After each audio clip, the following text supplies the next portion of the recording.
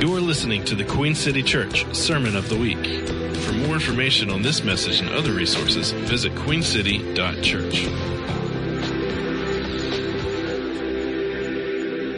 Let's hear it for Robin.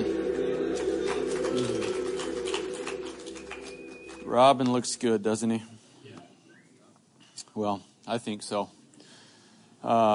Hey, really quick, I think Robin's going to just honor some moms and stuff toward the end, which is amazing. But I think, can we just give them a round of applause for being who they are? And I did not have a grid for motherhood until we had kids, and I've witnessed my own wife navigate that. And so my value for moms just skyrocketed, which means my value for my own mother skyrocketed for all the unseen that she put up with over the years. And so moms really are the champion of the household. They're the glue that make it happen and really are the backbone of so many spaces. So we honor you, we love you, and thank you for being moms.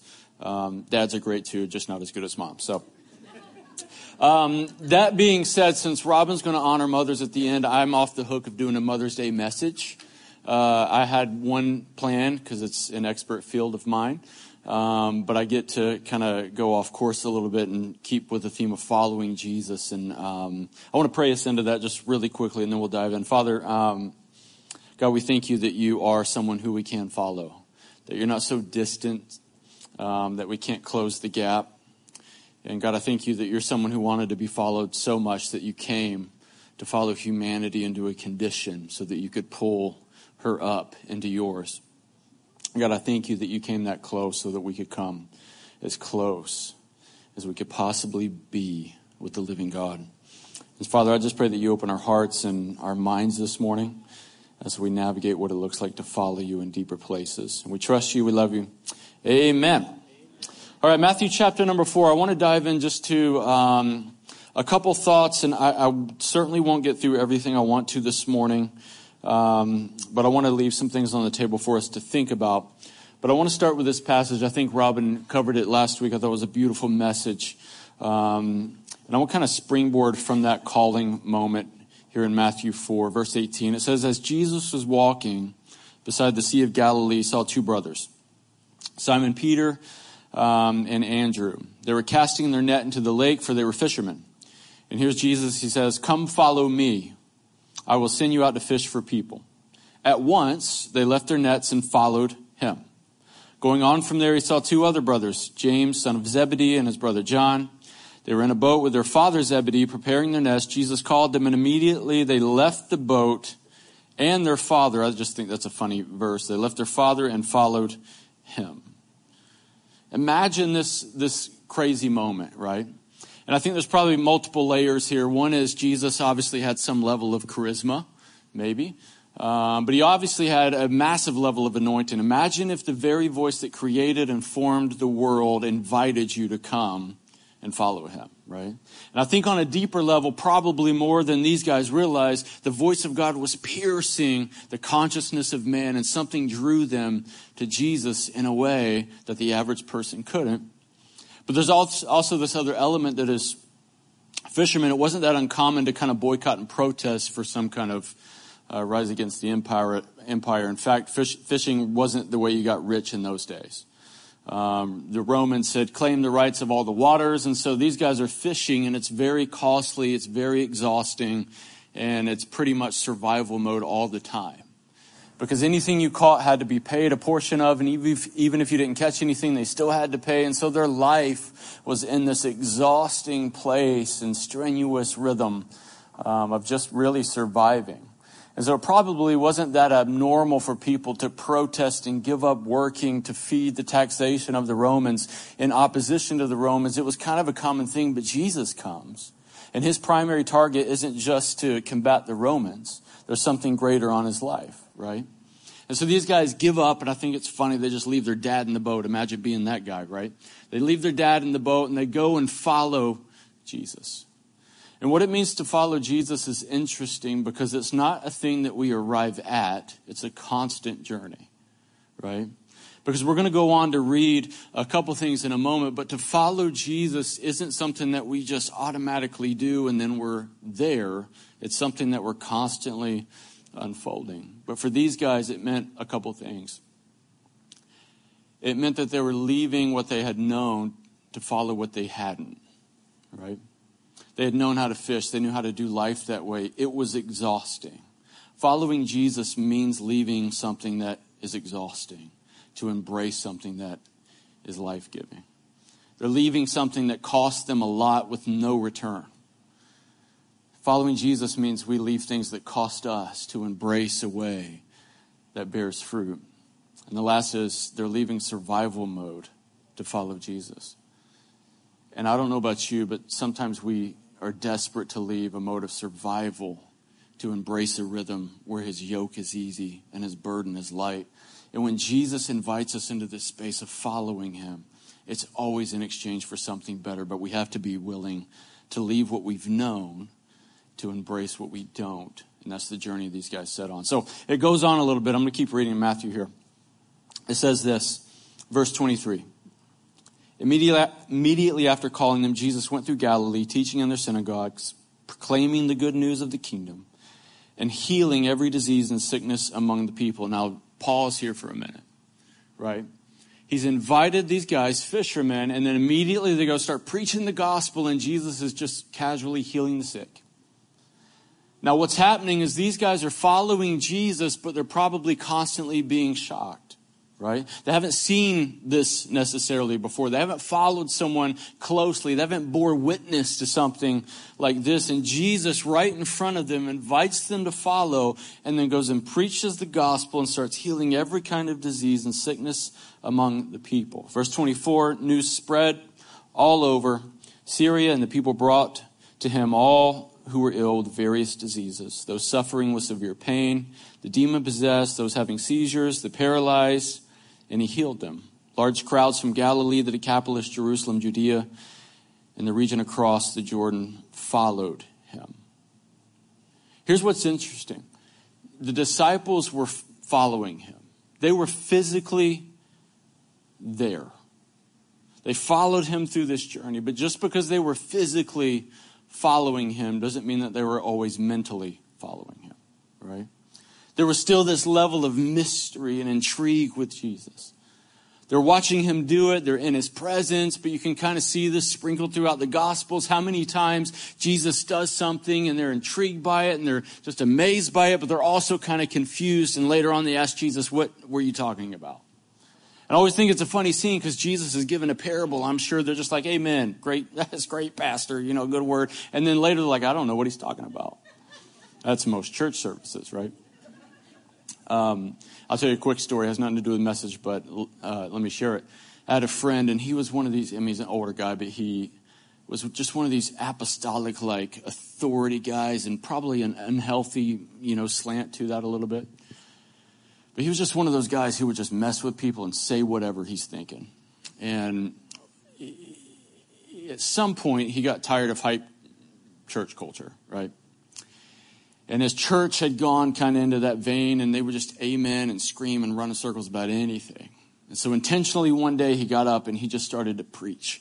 Like that rhythmic pastor, kind of voice thing, and he's in it. Whole church is on their feet. They're like, come on, that's good. You know the moves, right?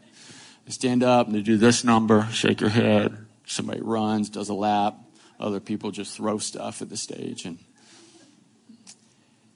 here's what he does. The whole church is hyped. You think God's moving. He says, everybody shut up and sit down. I thought, wow, it's encouraging. Because what he did for 5 minutes was say nothing but gibberish. But the way he presented it got the church hyped up. And so he used it as a moment of correction to say, you have no idea what I'm saying. And I wonder how often the disciples found themselves in that place of, man, that's great, Jesus. What is he talking about? And they're trying to constantly figure him out because even though they had followed him, they weren't always mentally following him. And sometimes following Jesus doesn't mean that I've caught myself up to physically be where he is. It means that all my layers are catching up to be where he is. To follow Jesus means that I'm not just present with him in some ethereal truth and reality, and that is true and it's great. It means that the way that I feel is starting to mimic the way that he feels. The way that I think is starting to be the way that he thinks. It means the way that I act mimics the way that he acts. To follow Jesus means that every single layer is catching up to who he is in us.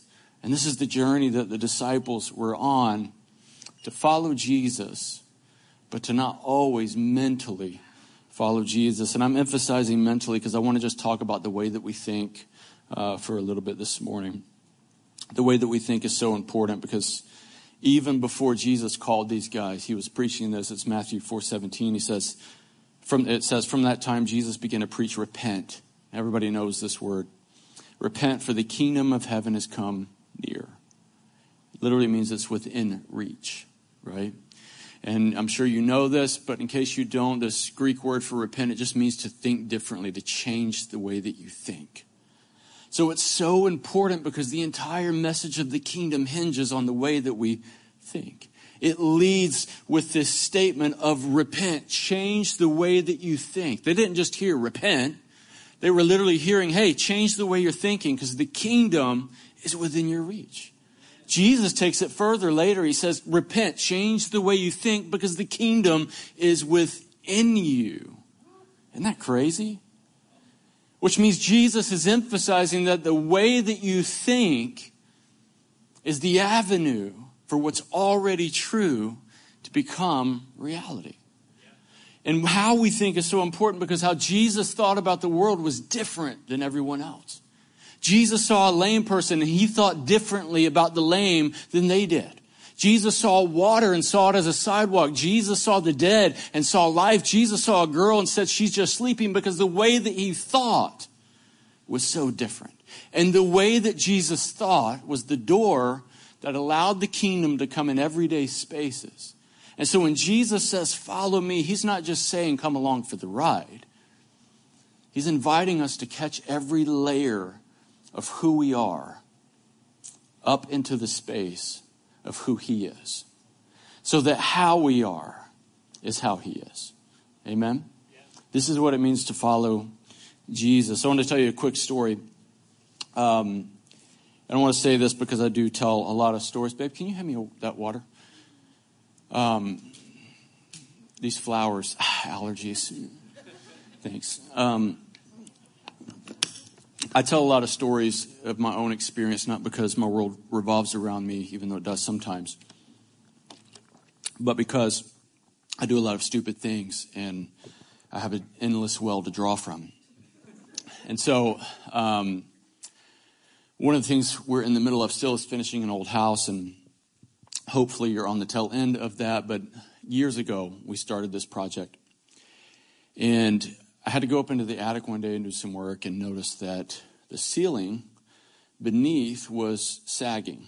Okay, I should have brought a prop, but this is the ceiling. It's kind of sagging like this. Okay, and I'm just a little bit OCD about certain things, so this was bothering me. Okay, and I'm not the type personality can go and just put like new floors over a sagging floor. I want to fix the sag and then put new floors down. Because it will always bother me. I won't sleep at night, and it's just no one wants that, right? And so I decided I'm going to go in the attic and figure out how this is built, how they did what, and fix it. And I go up in the attic, and they put this big, it's called a strong back beam, but it's this beam that goes and spans all the rafters, has 2 load points. This is not something you need to write down or remember. And then they hang the ceiling joist from this beam, and it's supposed to hold up the weight. Well, the house was pretty old, and over the years, it started to sag. So I thought, YouTube, right? And so I go on YouTube, and I think, I'm just going to add a couple new boards. I'm going to jack the sag out of the ceiling. I'm going to go up into the attic, which was really hot and tight, by the way, and I'm 6'4". It's not the place I like to be. And I go up there with these long 16-foot boards, and I cut them to size, and I bolt them onto the old board while it's jacked in its new position. And I go down, and I unleash the jack, and behold, the ceiling is flat. And I think, my gosh, I've done it. I've done it. What a champion, right? Now, because I have trust issues, a few days later, I didn't trust it. So I'm going to check, right? And so I go up in the attic thinking, man, this thing is just going to last another 50 years. And I look down the beam, and to my just broken heart surprise, not only had the old beam gone back to its saggy position, but it had taken the new boards with it. And hours of work down the tubes. Frustrating, right? Now, no one knows that beam is up there. But you see the effects of the beam from below. But the challenge is adding something new without fixing what is old means it's only a matter of time before the new starts to look like the pattern of the old. And what I didn't realize was there's this thing in construction called board memory. And I love this term, but it's called board memory, which means that when the board gets fixed in this position and it's used to that position and it knows that position, it wants to constantly go back to that position. And so not only did it go back, but it took the new stuff to the old place. Can I tell you that you cannot add Jesus to old thinking and expect it to work? Right? Here's what's beautiful about the gospel. We have not just followed Jesus to a point. We've been repositioned with Jesus to a place. But if our thinking doesn't change, it's only a matter of time before the new starts to function like the pattern of the old. And so even though I'm seated in heavenly places, even though, come on, these crazy revelations and realities that we sing about and talk about and do Bible studies about, that's all great. But if my thinking, the bridge of my thinking isn't changed, then it can't support what's new. And even though there's this new truth and reality about me, I'll still function like the old without changing the way that I think. This is what Jesus is inviting us into. A journey of changing not just our being, but the very layers of how we think and how we do life. And Jesus came to model that it can be done a different way. Amen? I don't know about you, but I believe that. And it's easy sometimes when hope is deferred and we get disappointed. It's easy for that to create a sag in our thinking to where we just become hopeless. But I promise you, no matter how many times we have to get back up and remind ourselves that there is the possibility of living this life the way that Jesus modeled for it to be lived, that's part of our job, man. As believers to follow Jesus, it really means getting back up by faith every day and saying, man, Jesus showed us a different way. And I want to think like that because I need his thoughts. Amen. I need the thoughts of Jesus in my life. I need to think differently about my relationships. I need to think about them the way that he does. Yeah. I need to think about sickness the way that Jesus thinks about sickness.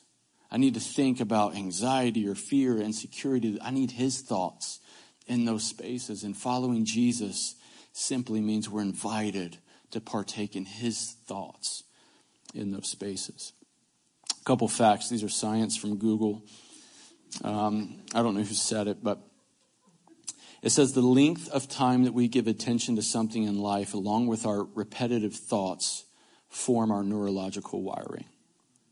Repetitive thoughts create connections in the brain that quickly become ironclad. These thoughts move from conscious to unconscious ways of thinking and being. This is important because sometimes we think that following Jesus and tackling for this, for today, the way that we think has to be an endless chore, but it doesn't. It might be a season, but this is why I love this. And again, this is science, so they know. These thoughts move from conscious to unconscious ways of thinking and being. That is how we act on autopilot. Now, here's what's crazy about that beam in my attic. It didn't get there 5 minutes after they installed it 60 years ago. But little by little, unnoticed, unintentional, over time, it slowly moved into position. And it went so slow, you would never even know that it's happening. But all of a sudden, 60 years later, some weird tall dude's in the attic, and he finds it in this position, right? Unnoticed, unintentional. But it had been carrying a weight for so long that it wasn't designed to carry, that it took its toll. And again, thinking I can just add something new to it that would prop it up. Jesus did not come to prop up the old you. Jesus came to make all things new. And in making all things new, it's not just repositioning us to sit with him in some place in the heavens, but it's to sit with him in the way that I think in the earth. But it says that these thoughts set us on autopilot, which means if I train the way I think enough, it doesn't have to feel like a chore, right? It doesn't have to feel like something I'm constantly having to do, but I do have to be intentional. Can I say this? If we have an unintentional thought life, you'll have an unintentional quality of life, right? Amen? If I don't think about what I'm thinking about. And can I also say this? You can't catch every thought that comes into your mind, but you can decide how you're going to think about it.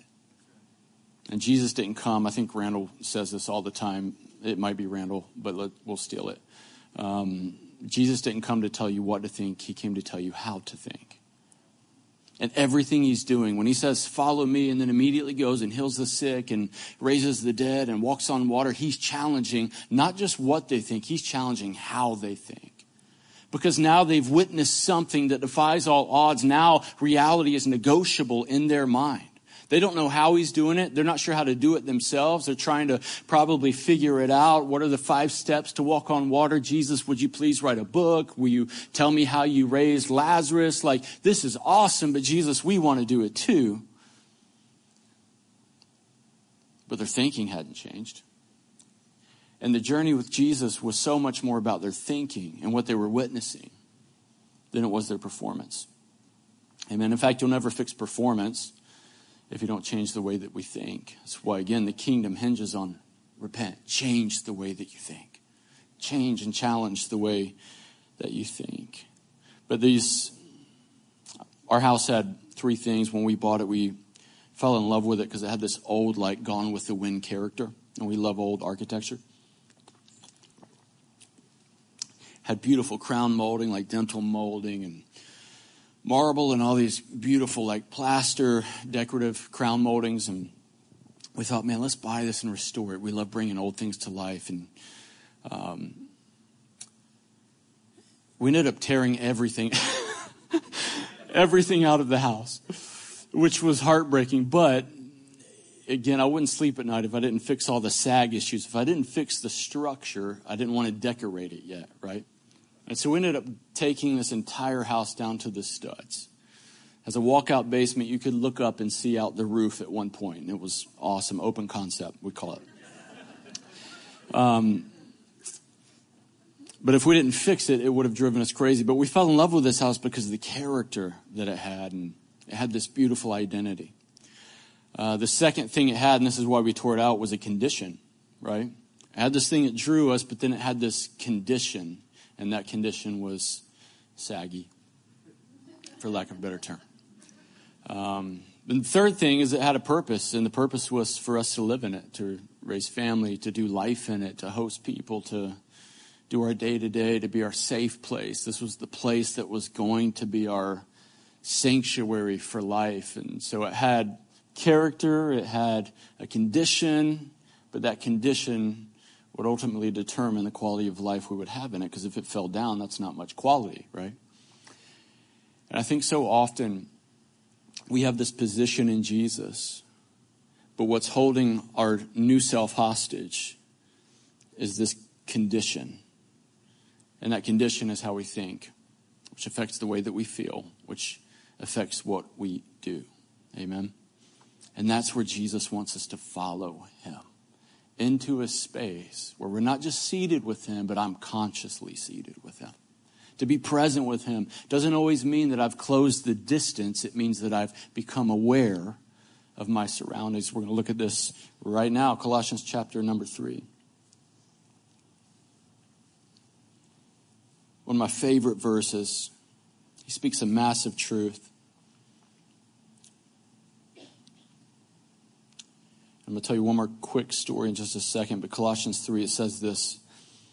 It says, since then. Everybody just close your eyes 2 seconds here.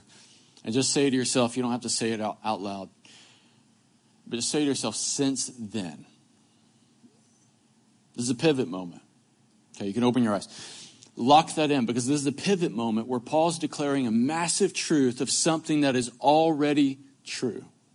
You understand that the gospel is something that's already true. The good news is just the newspaper that's catching you up to speed. It's bringing the way that you think up to speed with what is already true. Which means the good news is that my thinking doesn't have to be right for my position in Christ to be right. But I might not benefit from my position if my thinking is still broken. Amen? Because even though I have a new self, my new self may still function under the pattern of the old if I'm just trying to prop up the old. If I don't change the way of thinking, then nothing will change. But Paul understands this. He says, since then, you have been raised with Christ. You've been raised with Christ. Set your heart on things above, where Christ is seated at the right hand of God. And verse 2 says, set your minds on things above. So in other words, you're already here. Now let yourself think about it that way. Let your heart and let your mind catch up. Say it a different way. You've been raised and seated into a new position. Why don't you look around? Come up here and just take it all in. Learn to think about it this way. Learn to feel from this position. Since then you've been raised with Christ, set your heart and your mind on things above, not on earthly things. Since we followed him by his grace, by his mercy, and by the power of the cross, since we have followed him into a position of being seated with him, the invitation is now, let's follow him in the way that we think about it. Can I tell you, I've pastored for 15 years, and still the common problem is identity crisis. And it's and it's no respecter of persons. It doesn't matter if you've been in the church 1 minute or 15 years. It's still the same challenge. That we know these beautiful truths about who we are in Jesus as sons and daughters, and then still on a daily basis sometimes forget and find ourselves in this rhythm like fishermen where it's exhausting.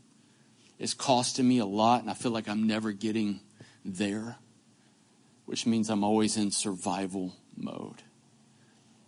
And can I tell you, there's so much grace for survival mode. But there's also so much anointing not to live there. There's so much power just under the influence of the Holy Spirit and in the layers of the gospel that we don't have to live there. And to follow Jesus means I'm exchanging the place that I've allowed myself to sag and settle. I'm exchanging that for the place that you've positioned me in.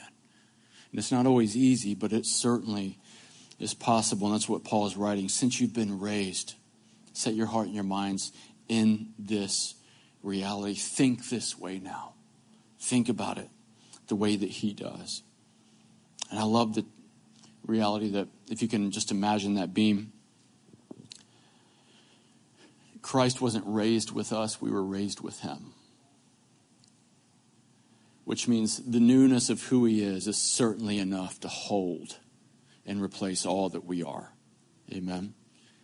So I know that in the eternal sense, I'm never going to sag again as far as who I am. My value as a son will never be lost. It will never be diminished. It will never return to its old position in his mind. But following him means it's coming to my mind. That reality. Yeah. This is what Paul is writing and saying so beautifully. Since you've been raised, look around. And again, we can't add something new to saggy thinking and expect change. You have to change the way that you think about certain things. Romans 12:2. Everybody knows this, greatest hits Bible verse. Because again, we're catching up here, right? Tell you a really quick story. Again, stupid things that I do, but I don't like going to the dentist. And here's why. I don't mind the drilling. I don't mind the work. They numb you. You don't feel it anyway. It's just, I don't know. But somewhere over the years, about, 15 years ago, I developed a really bad gag reflex. Okay. And so just like holding my mouth open sometimes, not at the dentist, I'll just gag. And I've researched science, I can't figure it out. In fact, early days of our old church, I used to have to help lead worship. Never doing it again. But you got to do what you got to do when you're doing that. And sometimes I'd try to throw a Beyonce note in there, right? Which is not inside here. And so I just, and I would gag in the middle of worship. Because I don't know. And so I'd just borrow your mic. I would just be like this and just pull one of those, right? Now, luckily, we were spirit-filled church, so everybody thought God was touching me, right? And so I played all like, yeah. Oh, yes, Lord. More. And then everybody's doing, oh, yeah. Oh, it became one of those. But I would just gag really bad. And so going to the dentist, I just gagged all the time, right? And luckily, the dentist told me about this magic blue pill. And you're not supposed to do drugs. But when you're at the dentist, it's totally okay. And so he gives me this pill, and here's the mystery of this thing. I don't know what it's called, but he gave it to me. And what it does is it's like it just knocks you out, not in just a sleepy sense, but in a sense that you're so sedated and you don't remember anything. And so it's kind of like a drunk person, not the... Oh, it's Tums. Go get, Tums. But what would happen is I would go in, be totally in la-la land, get the work done, and I'd just wake up later. Everything's been done. I'm just waking up, right? And so what happened was when I go to the dentist, someone has to drive me. Can't drive myself. And what we realized is I have to preface it with anyone driving saying, guys, no matter how normal I seem, don't do anything I say. Take me straight home. And Kara is my witness, because I'll seem totally normal, but I am completely out of my mind. Right? And so a friend one time, and you guys don't know him, I'm not going to use his name, but for the sake of the story, we'll call him Judas. He was going to drive me to the dentist. And I gave him the whole spiel, because I've done this like 3 times already. I said, listen, dude, it doesn't matter how normal I seem. Word for word what I told him. No matter how normal I seem, don't listen to me. Take me straight home. We lived in the mountains. The dentist was in Winston-Salem. Okay? I said, just ignore me. Okay, gotcha, right? Go to the dentist. Later that day, I wake up on my sofa in the mountains. Thought, oh, cool. Wow. And I look over on the counter, and there they are in all their glory. 2 whole golden chickens from Costco. Now, immediately I knew what had happened, because we don't have a Costco in the mountains, which means these beautiful birds of heaven had come from Winston-Salem. And who had been in Winston-Salem?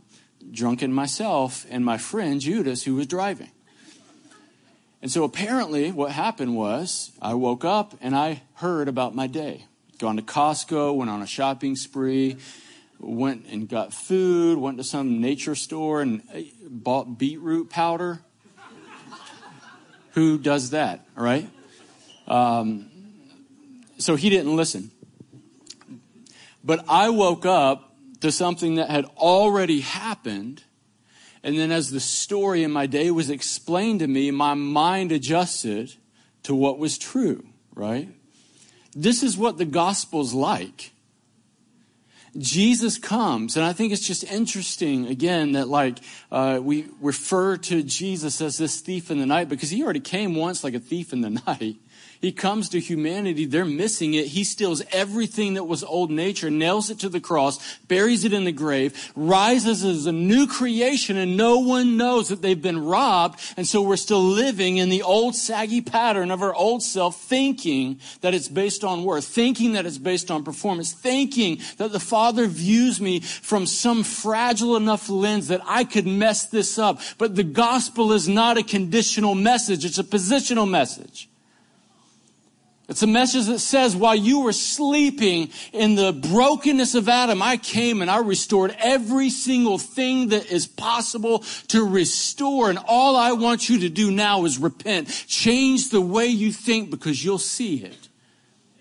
And it will come flooding out of you, a river of life that doesn't just sustain you and get you out of survival mode. It will be life to those around us.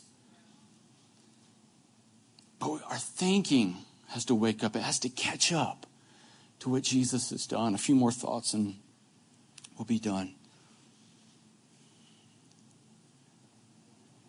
Romans 12:2, it says this. It's reiterating the fact. It says, do not conform to the pattern of this world. Think of that beam again. The pattern of that thing that had been there for so long. Do not conform to the pattern of this world, but be transformed by the renewing of your mind. In other words, change comes through thought life. Be transformed by the renewing of your mind. And again, he's saying this to people who he's already proclaimed the vast truth to. You're already a new creation. But it's held hostage by the way that you think. Right? It's held hostage. There's nothing more frustrating, especially if you're a control freak. There's nothing more frustrating than knowing your potential, but not being able to unlock it. You understand that your potential as a son or a daughter is unlimited. But it's frustrating for it to be held hostage by an old way of thinking that hasn't fully adjusted to Jesus. Be transformed by the renewing of your mind. Following Jesus in our thinking is similar to this. If it doesn't adjust, we just go back to the old way. A good example would be hearing the story of someone who won the lottery, right? Some people adjust well, but I think so many don't. And you read those news stories of someone won the jackpot, and 5 years later they're just completely broke again. Why? Because you can change their position by adding something new, in that case, millions. But without changing the way you think, it's only a matter of time before the new takes on the pattern of the old. Yeah? So just because our position is fixed, it's my thinking that has to follow him into that space. I want to think about it the way that you do, Jesus. I want to feel the way that you feel about it. And that's a constant pursuit sometimes, but God's grace is there for it. I think a couple more thoughts on this beam is, that beam was carrying more weight than it was designed to. And that's what I realized. The beam was just too small for the house. And long story short, I just tore the whole thing out, put a whole new one in that was twice as big, and it's holding great today. But the house was way too heavy for that beam. And what's true is when we follow Jesus, we're not exchanging it for a heavier burden. Because you weren't designed to carry half the stuff you carry anyway. When you have a saggy beam in the way that you think, the way that you feel, your quality of life is being affected, it's evidence that your yoke isn't easy and your burden isn't light. And if his is, that means he's inviting you to follow him into a space in exchange for an old thing carrying way more than it was supposed to. He's saying, hey, just come do it the way that I do it. That's what the invitation is. Come learn to do this the way that I do this. The way that I think is the truth, and the truth sets you free.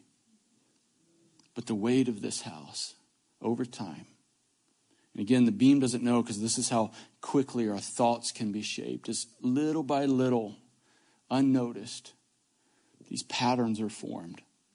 And God wants to rewire those. That's what repentance says. He wants to change not just what we think. He wants to change how we think. Amen. A couple more verses. Paul writes about this some. There's also a quote I want to throw in here if anybody's familiar with Caroline Leaf. But she says, thoughts are real, physical things that occupy mental real estate. Moment by moment, every day, you're changing the structure of your brain through thinking. When we hope, it is an activity of the mind that changes the structure of our brain in a positive and normal direction. It's literally talking about the fact that your brain can physically and functionally be rewired by intentional thought life.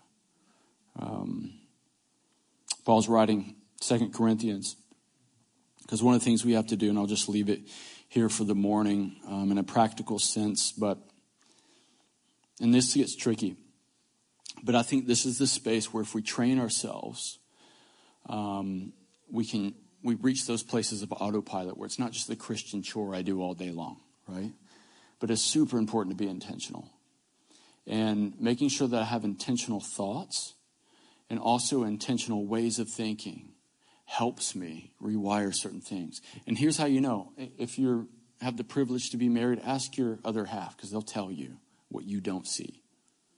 Some days I'm saggy. And I need her to point it out because I've gotten used to it over time. I don't even notice it. So I'm like, babe, how am I doing? What's it like to be on the other side of me right now? And she's like, you're saggy. And that's it's priceless, right?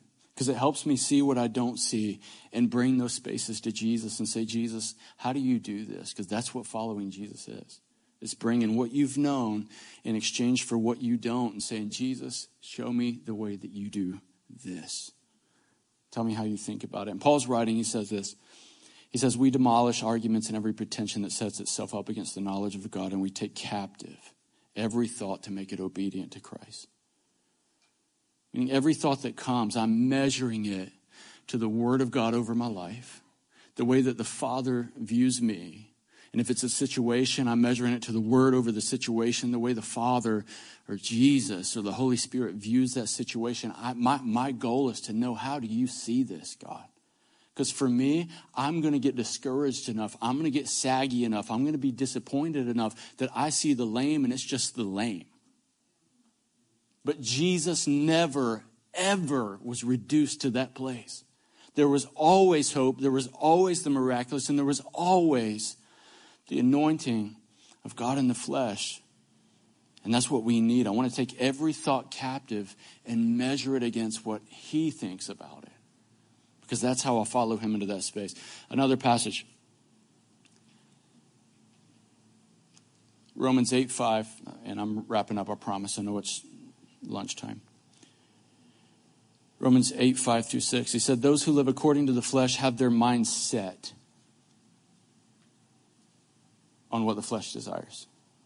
But those who live in accordance with the Spirit have their minds set on what the Spirit desires. The mind governed by the flesh is death. The mind governed by the Spirit is life and peace. He's telling you right here, the bridge is the mind. You have two options, the flesh or the Spirit. But what determines whether the faucet is on is the way that you think. Doesn't change your position as a son or a daughter. Doesn't change who you are in Jesus. But it changes how you function. Right? It changes how you're living in the house. It changes the quality of life. And it's so important that our minds have a set position of thinking. In fact, this Greek word literally means to exercise the mind. So he's telling you right there, you've got to be intentional a little bit, exercise your mind to adjust to how the Spirit thinks about things, so that we don't just revert and sag back to the old way. And last one, having a set mind looks like this. Philippians 4:8, he says, finally, brothers and sisters, whatever is true, noble, right, whatever is pure and lovely, admirable, if anything is excellent or praiseworthy. And here, it's such a simple line that we can overlook, but he says, think about such things. Think about those things. He's telling you where to fix your mind. Think about these things. Exercise your mind in this space. Intentionally go there. Or unintentionally, you'll end up somewhere else. Intentionally fix your heart. Fix your prayer life around Jesus. What do you think? What do you think in this space? Because if I'm following you, I don't want to just be where you are for someday. I want to be where you are consciously today. I want to know how you feel in my car ride. And this does not, guys, you don't have to be ultra spiritual and, God's got to tell you every move of life. He trusts you in some spaces more than you realize. But he wants you to learn his pattern and his rhythm because it sets us free from carrying weight that exhausts us, that costs us, and leaves us in survival, to give us life that is abundant, that's fruitful, and that's light. Amen? I'm going to pray for us, and then Robin will come. Father, I just thank you that your thoughts about me are unbroken and they're pure. God, that you see me in a way that I may never be able to comprehend. But God, I just pray over your church this morning, both in this room, those online, God, and other churches. God, I pray that we would be a generation that catches your thought life in ours. God, the way that you think and feel about us would not just be locked into some space, but it would come on us. And God, I just pray for anyone, God, this morning who feels like they maybe have some of that sag. And God, I just pray for your grace to not prop it up, but to replace it, to make all things new, God, that as we follow you, you exchange beauty for ashes. You exchange broken ways that exhaust us for new ways that liberate us. And we bless you, Father, in Jesus' name. Amen.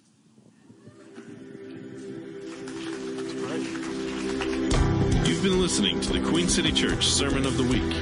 For more information on this message and other resources, visit queencity.church.